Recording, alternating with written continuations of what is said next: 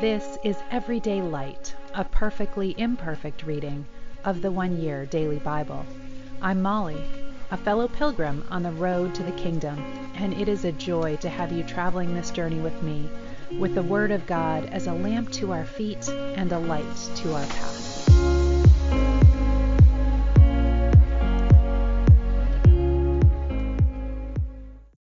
Good morning. This is the 1 Year Bible reading for November the 10th. We are in Ezekiel in the Old Testament today, starting at the top of chapter 21.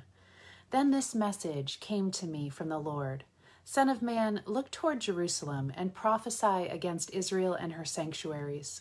Give her this message from the Lord. I am your enemy, O Israel, and I am about to unsheath my sword to destroy your people. The righteous and the wicked alike.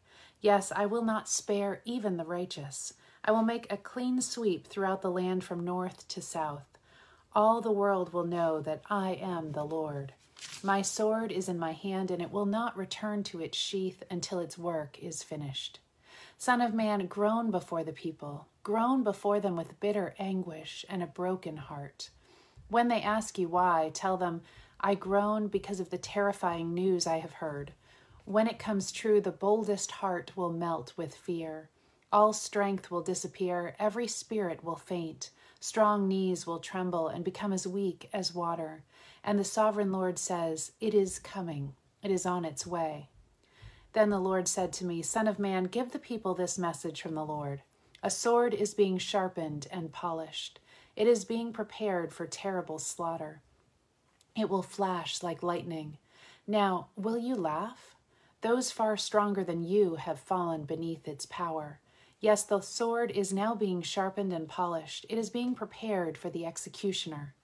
Son of man, cry out and wail. Pound your thighs in anguish, for that sword will slaughter my people and their leaders. Everyone will die. It will put them all to the test. So now the sovereign Lord asks, what chance do they have? Son of man, prophesy to them and clap your hands vigorously. Then take the sword and brandish it twice, even 3 times, to symbolize the great massacre they will face. Let their hearts melt with terror, for the sword glitters at every gate. It flashes like lightning. It is polished for slaughter. O sword, slash to the right and slash to the left. Wherever you will, wherever you want. I too will clap my hands, and I will satisfy my fury. I, the Lord, have spoken. Then this message came to me from the Lord. Son of man, make a map and trace 2 routes on it for the sword of Babylon's king to follow. Put a signpost on the road that comes out of Babylon where the road forks into 2. One road going to Ammon and its capital Rabbah, and the other to Judah and fortified Jerusalem. The king of Babylon now stands at the fork, uncertain whether to attack Jerusalem or Rabbah. He will call his magicians to use divination. They will cast lots by shaking arrows from the quiver. They will inspect the livers of their animal sacrifices. Then they will decide to turn toward Jerusalem. With battering rams they will go against the gates, shouting for the kill. They will put up siege towers and build ramps against the walls to reach the top. The people of Jerusalem will think it is a mistake because of their treaty with the Babylonians, but the king of Babylon will remind the people of their rebellion. Then he will attack and capture them. Therefore, this is what the sovereign Lord says. Again and again your guilt cries out against you, for you are not ashamed of your sin. You don't even try to hide it. Wherever you go, whatever you do, all your actions are filled with sin. Now the time of your punishment has come. O you corrupt and wicked prince of Israel, your final day of reckoning is here. Take off your jeweled crown, says the sovereign Lord. The old order changes. Now the lowly are exalted, and the mighty are brought low. Destruction, destruction. I will surely destroy the kingdom, and it will not be restored until the one appears who has the right to judge it. Then I will hand it over to him. And now, Son of man, prophesy concerning the Ammonites and their mockery. Give them this message from the sovereign Lord. My sword is drawn for your slaughter. It is sharpened to destroy, flashing like lightning. Your magicians and false prophets have given false visions and told lies about the sword. And now it will fall with even greater force on the wicked, for whom the day of final reckoning has come. Should I return my sword to its sheath before I deal with you? No, I will destroy you in your own country, the land of your birth. I will pour out my fury on you and blow on you with the fire of my anger. I will hand you over to cruel men who are skilled at destruction. You are fuel for the fire, and your blood will be spilled in your own land. You will be utterly wiped out, your memory lost to history. I, the Lord, have spoken. Now, this message came to me from the Lord. Son of man, are you ready to judge Jerusalem? Are you ready to judge this city of murderers? Denounce her terrible deeds in public and give her this message from the sovereign Lord. O city of murderers, doomed and damned, city of idols, filthy and foul, you are guilty of both murder and idolatry. Your day of destruction has come. You have reached the end of your years. I will make you an object of mockery throughout the world. O infamous city, filled with confusion, you will be mocked by people both far and near. Every leader in Israel who lives within your walls is bent on murder. Fathers and mothers are contemptuously ignored. Resident foreigners are forced to pay for protection. Orphans and widows are wronged and oppressed. Inside your walls you despise my holy things and violate my Sabbath days of rest. People accuse others falsely and send them to their death. You are filled with idol worshippers and people who take part in lewd activities. Men sleep with their fathers' wives and have intercourse with women who are menstruating. Within your walls live men who commit adultery with their neighbors' wives, who defile their daughters-in-law, and who rape their own sisters.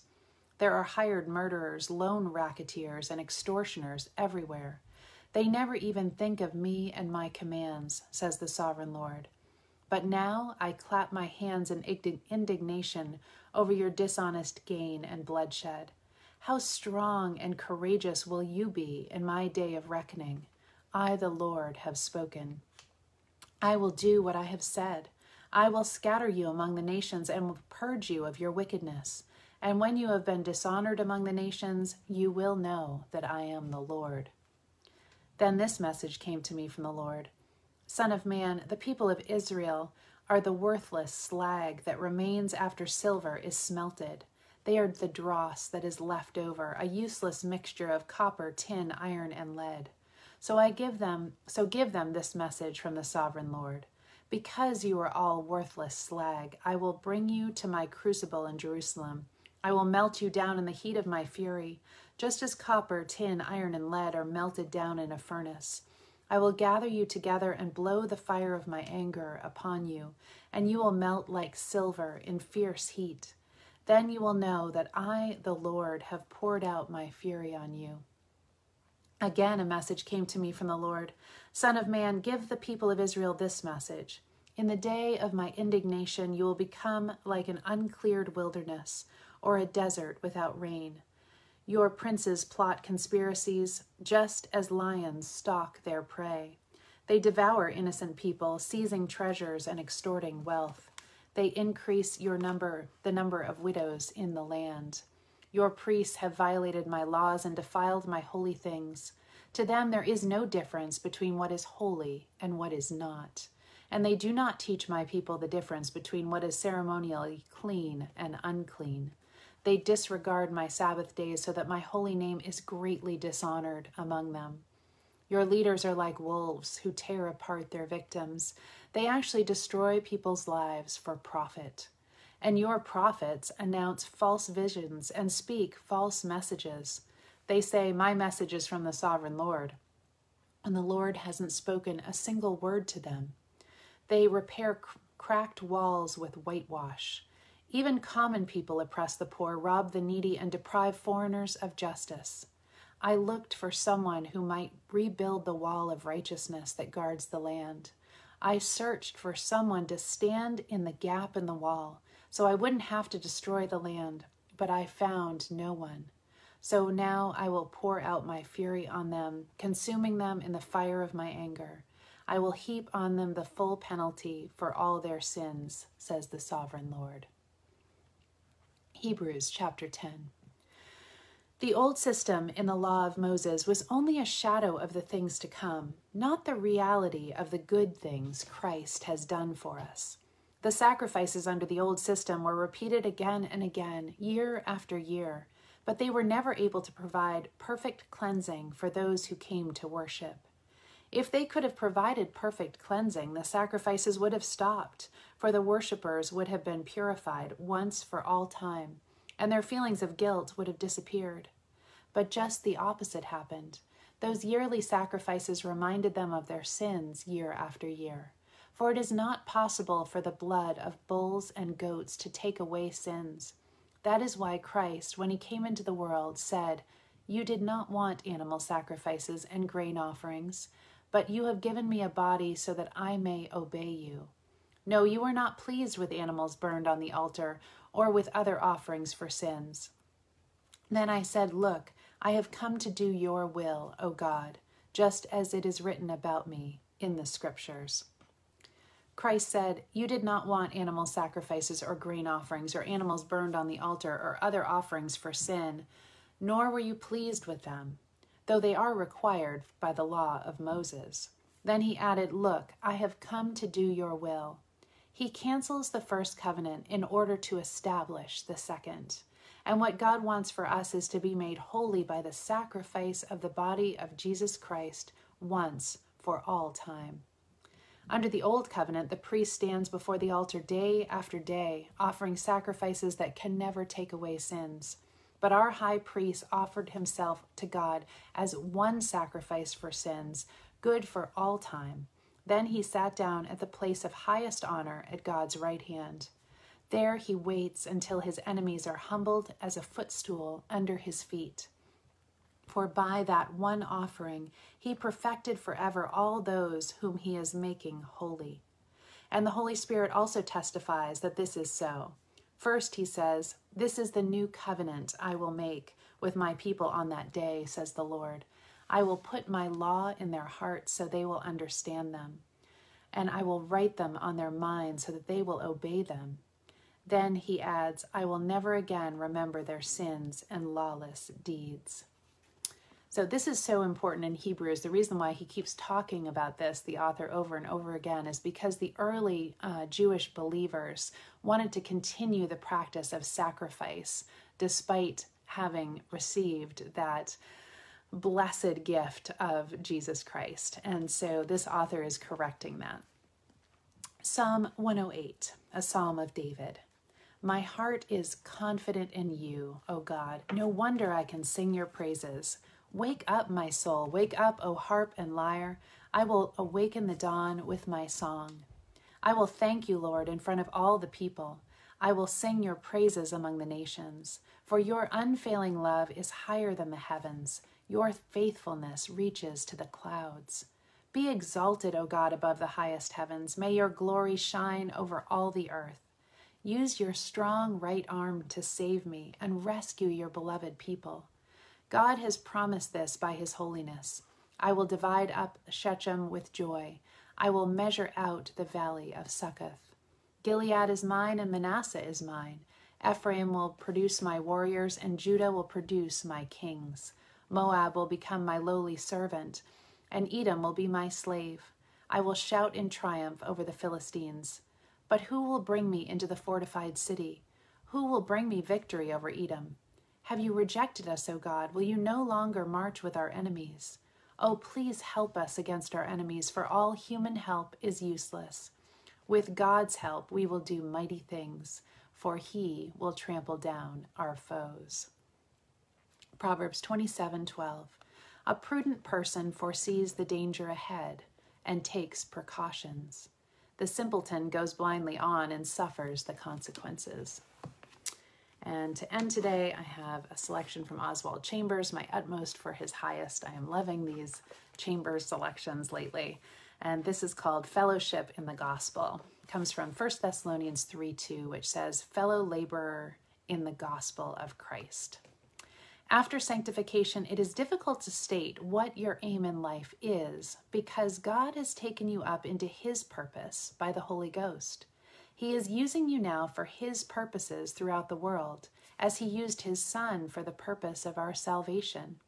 If you seek great things for yourself, God has called me for this or that, you are putting a barrier to God's use for you. As long as you have a personal interest in your own character or any set ambition, you cannot get through into identification with God's interests. You can only get there by losing forever any idea of yourself and by letting God take you right out into his purpose for the world. Because your goings are of the Lord, you can never understand his ways.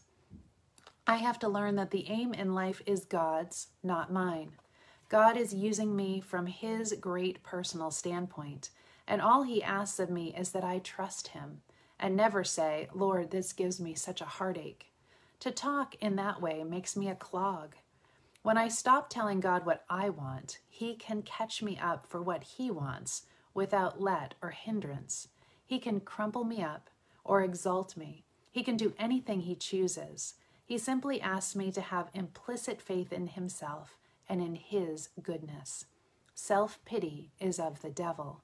If I go off on that line, I cannot be used by God for his purpose in the world. I have a world within the world in which I live, and God will never be able to get me outside of it because I am afraid of being frostbitten. I hope that we can all surrender our ideas of ourselves today and let God do with us as he wishes. Love you all. Have a beautiful day.